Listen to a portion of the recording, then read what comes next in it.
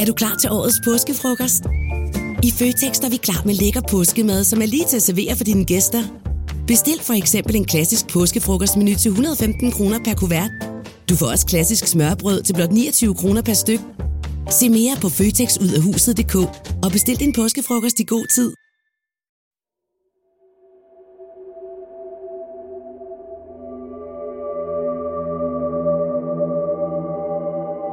Efterforskningen foregik i allerdybeste hemmelighed. Helsinkis kriminalpoliti havde nemlig fået en henvendelse om et ældre menneskes pludselige og ganske akutte sygdom. Den 80-årige dame havde klare tegn på forgiftning, og mistanken faldt på den yderst erfarne og kompetente sygeplejerske, der havde set efter den ældre dame derhjemme.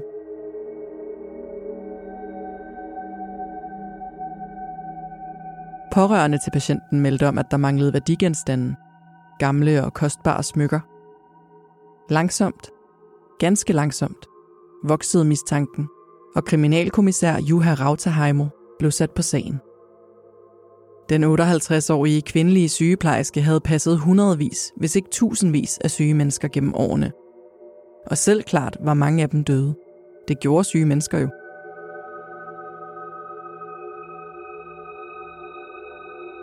Men var det sygeplejersken, der havde taget livet af dem?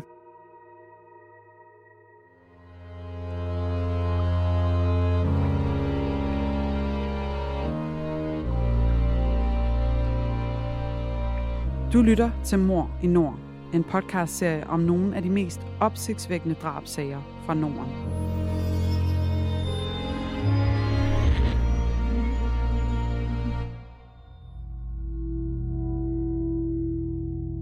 Det du nu skal høre er en virkelig historie, researchet og fortalt af Janne Aagaard og læst op af Emilie Vestvold. Det her er en genfortælling af sagens fakta, som de har været gengivet i andre medier og fra domsudskrifter og andre skriftlige kilder. Nogle detaljer er udeladt, ligesom vi her afholder os fra at tage stilling. Det har retssystemet gjort. Men du skal være forberedt på, at det kan være voldsomt at lytte til. Ikke mindst, fordi det handler om rigtige menneskers liv og død.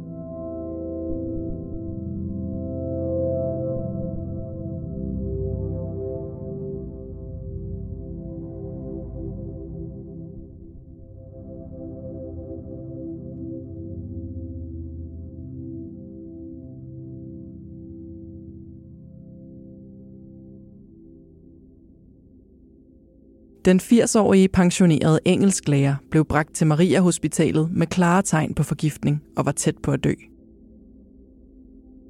Men patienten overlevede mirakuløst og betroede hospitalet, at hun mistænkte sin hjemmesygeplejerske, den 59-årige Aino Nykop-Koski, for at have forgiftet hende ved at putte medicin i hendes morgenyoghurt, der smagte underligt. Få timer efter blev den ældre kvinde dårlig og måtte hasteindlægges.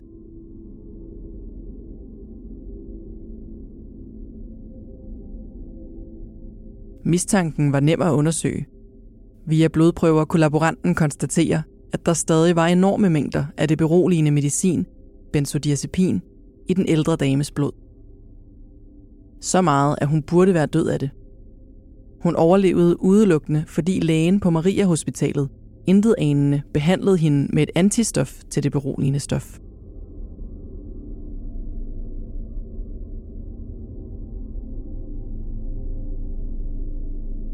Først afhørte efterforskerne Aino Nykop-Koski, der blankt afviste anklagerne. Men et yderligere dyk ned i hendes ansættelser på diverse offentlige og private hospitaler afslørede, at der gennem årene havde været diverse anklager mod sygeplejersken. Nogle for at omgås skødesløst med medicin, andre for tyveri af patienternes personlige ejendele. Men Ainos personalepapirer med diverse anmærkninger var ikke delt mellem de forskellige arbejdspladser, og derfor havde ingen fået det fulde overblik. Der lå også en dom for tyveri af plejehjemspatienters smykker i strafferegistret.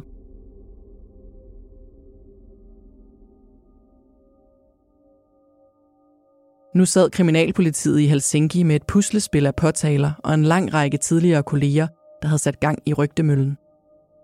Kunne mistanken mod sygeplejersken overhovedet bekræftes, ud over det ene tilfælde med den 80-årige dame, der havde fået en overdosis benzodiazepiner?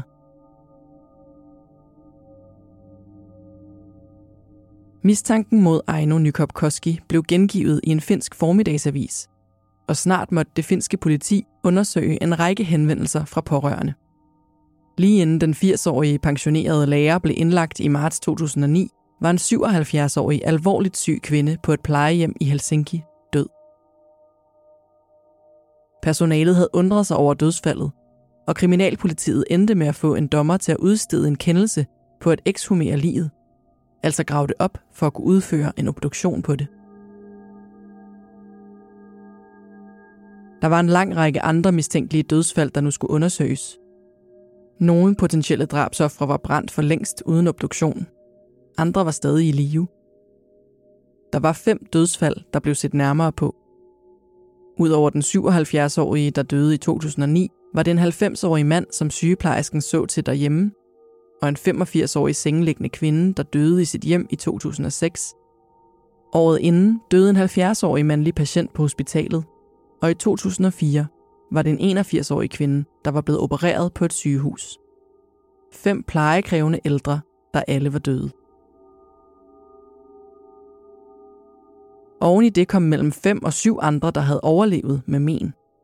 Flere af dem manglede værdigenstande og ejendele.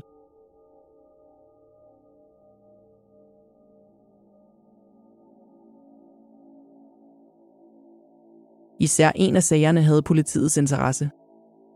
Den var fra 2005, hvor Aino Nykop-Koski arbejdede på den medicinske afdeling på Mehiläinen Hospital i Helsinki.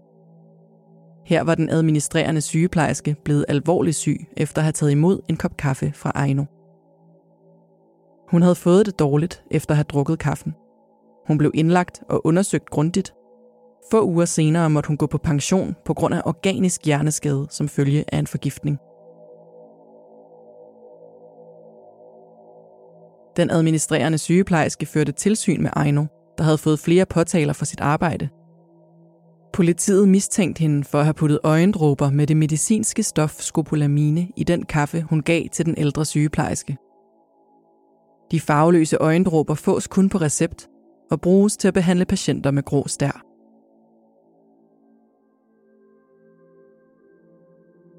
Aino Nykop-Koski nægtede alt. Også i sagen om den ældre dame, der havde fået gift i yoghurten. Som hun sagde til efterforskerne, så ville medicinen have gjort yoghurten så bitter, at den ældre dame ville have lagt mærke til det. I en anden afhøring påstod hun, at patienten havde været alkoholiker og pillemisbruger. Påstanden, det ikke var muligt at få bekræftet andet steds. Mens efterforskningen var i gang, sad sygeplejersken varetægtsfængslet, mens hendes forsvarer forgæves forsøgte at få hende løsladt. Der ville gå lang tid med politiets undersøgelser og toksikologiske prøver af ligene. Men intet hjalp. Politiet mente, de havde fat i en af de værste seriemordere i nyere tid, og dommeren lod sig overbevise om at holde sygeplejersken fængslet.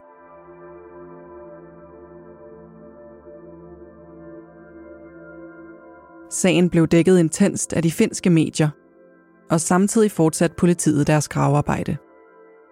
Det skulle snart give pote. For den 70-årige mand, der døde på hospitalet i juni 2005, blev gravet op og obduceret. Hans lever viste sig at indeholde store mængder bedøvende medicin. Alt for store til, at det kunne forklares med andet end forgiftning. Og den forgiftning havde været den rigtige dødsårsag.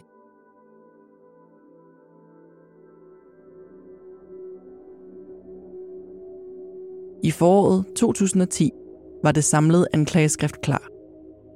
Det var uhyggelig læsning. 5 drab på ofre i alderen 70 til 91 år. Yderligere 6 drabsforsøg. 1 tilfælde af voldeligt overfald og mange gange tyveri.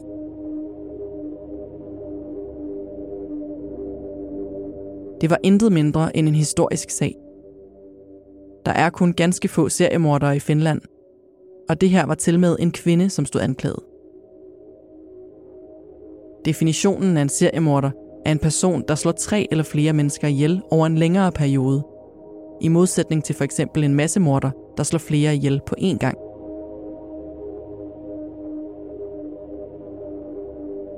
Nogle definerer også en seriemorder ud fra motivet, og nogle eksperter mener, at man kun er en seriemorder, så frem der er et seksuelt motiv eller motivation bag drabet. Men ud fra den klassiske definition var Aino Nykop-Koski, hvis hun blev kendt skyldig, den første kvindelige finske seriemorder.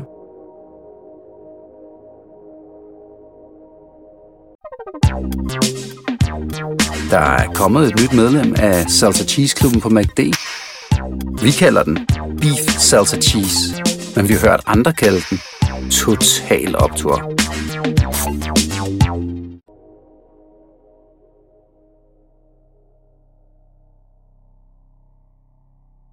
Hun var dog langt fra den eneste sygeplejerske, der var mistænkt for at slå sine patienter ihjel. Og der findes ligefrem en morkategori ved navn clinicide, eller på dansk klinikmord. Kategorien stammer fra amerikanske forskere, der har fundet hundredvis af eksempler på læger og sygeplejersker, der slår deres patienter ihjel. Kategorien omfatter ikke medlidenhedsdrab eller assisteret selvmord ved langtidssyge, men udelukkende seriemordere inden for sundhedsvæsenet. De øvrige nordiske lande har også haft eksempler.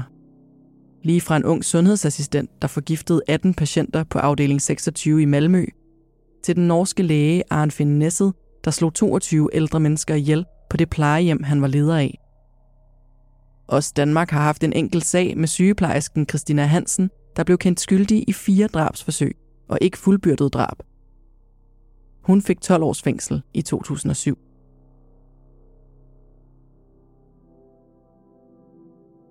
Det var ikke overraskende, at samtlige finske medier fulgte retssagen mod den finske sygeplejerske, da den gik i gang i maj 2010 ved retten i Helsinki.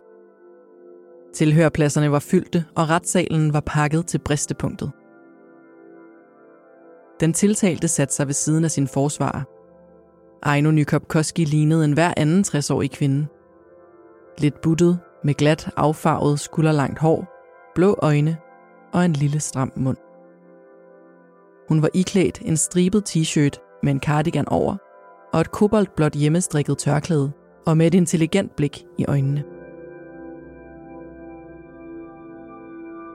Der var afsat uendeligt mange retsdage til sagen. Det var afgørende, at anklagemyndigheden kunne bevise, eller som minimum sandsynliggøre, at alle patienterne var døde af forgiftning og ikke af naturlige årsager. Derfor måtte dommerne høre på et utal af læger og retsmedicinske eksperter. Samtidig manglede der et egentligt motiv. Eftersom Aino Nykop-Koski havde nægtet sig skyldig gennem hele forløbet, stod anklageren uden et motiv. Der manglede godt nok nogle af de afdødes ejendele, men det meste var ikke værdifuldt. Måske lige på nær en diamantring med hvidguld, der blev fundet i en skuffe. Udover antikke smykker havde sygeplejersken også en paraply, der var meldt stjålet af en patient, samt over 1800 beroligende piller.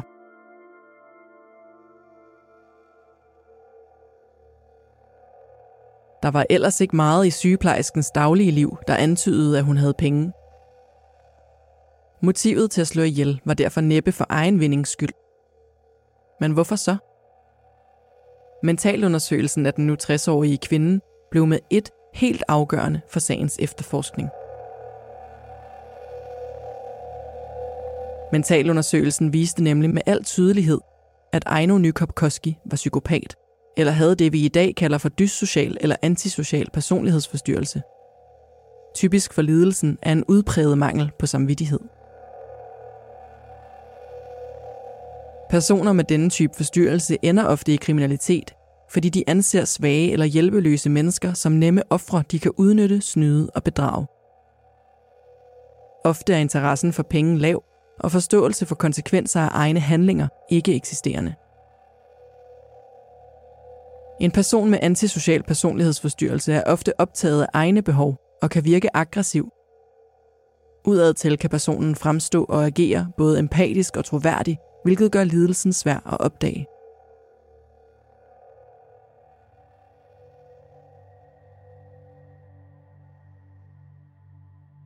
Alt sammen viser sig at passe på Aino Nykop-Koski. Ifølge mentalundersøgelsen løj, manipulerede og retfærdiggjorde hun sig selv og kastede skylden for diverse handlinger på andre mennesker. Personlighedsforstyrrelse opstår tidligt ofte i puberteten. Noget af årsagen skal findes i vores gener, men også de tidligste leveår er afgørende for at udvikle en forstyrrelse. Der kan være tale om omsorgssvigt, overgreb, utryghed og vold. Men hvorfor Aino Nykop-Koski udviklede sin personlighedsforstyrrelse, vides ikke. Men hun var fuldt tilregnelig, mente de retsmedicinske eksperter, og derfor også i stand til at blive idømt fængsel og ikke behandling på en lukket institution. Aino Nykop-Koskis forsvarer ønskede at forhindre offentliggørelsen af mentalundersøgelsen, men det blev afvist af dommeren, så den blev gengivet i medierne.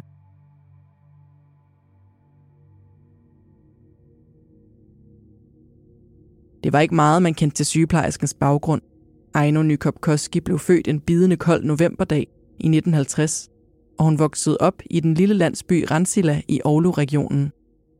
Byen har under 1000 indbyggere og ligger knap 600 km nord for Helsinki. Den er især kendt for sine heavy metal bands med navne som Kolera og Hater. Om hendes forældre havde givet deres lille datter gode betingelser, eller om hun var udsat for misbrug, vides ikke. I hvert fald begyndte Aino Nykop-Koski som ung at arbejde som kosmetolog og blev senere uddannet til sygeplejerske i Helsinki, hvor hun boede og arbejdede det meste af sit voksenliv. Hun fik ingen børn og levede alene i en lejlighed i den finske hovedstad. De seneste 20 år havde hun skiftet arbejde ofte, fra private hospitaler til offentlige, og ofte blev hun fyret på grund af tyveri. Så arbejdede hun i stedet som privatpraktiserende hjemmesygeplejerske, inden hun fik endnu en ansættelse på et hospital.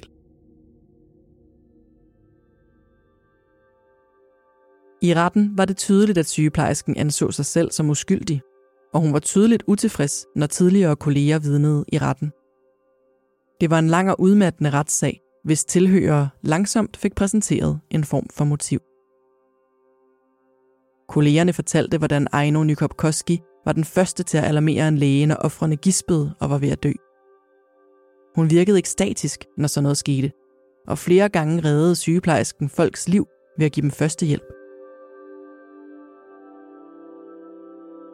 Andre kolleger spekulerede i vidneskranken om, hvorvidt den tiltalte 60-årige kvinde i virkeligheden var misundelig. Mange af sygeplejerskens private patienter var velhavende og succesfulde ældre mennesker, der boede i nogle af Helsinkis dyreste kvarterer.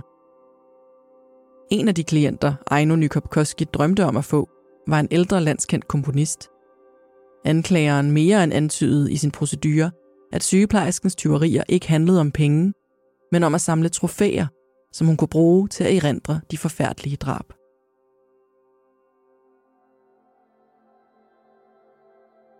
Uanset hvilket motiv Aino Nykop-Koski havde, blev hun i december 2010 fundet skyldig i 5 drab og 5 drabsforsøg. Et af drabsforsøgene blev nedgraderet til voldeligt overfald, og oveni kom diverse mindre lovovertrædelser, inklusiv narkotikabesiddelse og tyverier. Retten i Helsinki idømte hende fængsel på livstid. Ofrene var særdeles hjælpeløse, og den dømte havde udnyttet det groft for at berøve og slå dem ihjel. Der var ingen formildende omstændigheder. Oven i det skulle hun betale 116.000 euro, svarende til godt 900.000 danske kroner, i erstatning til ofrenes familier.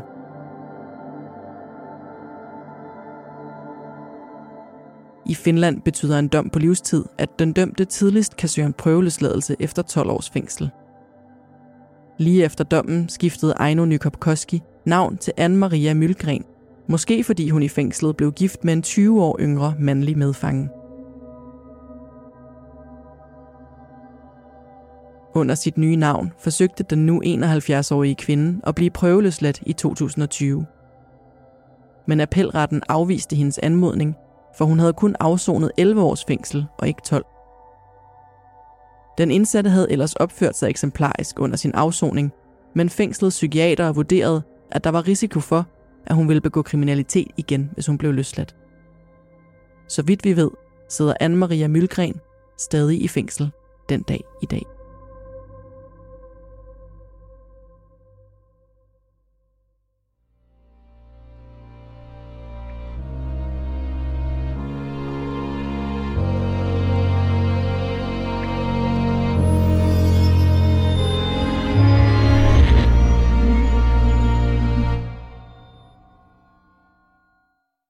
Haps, haps, haps.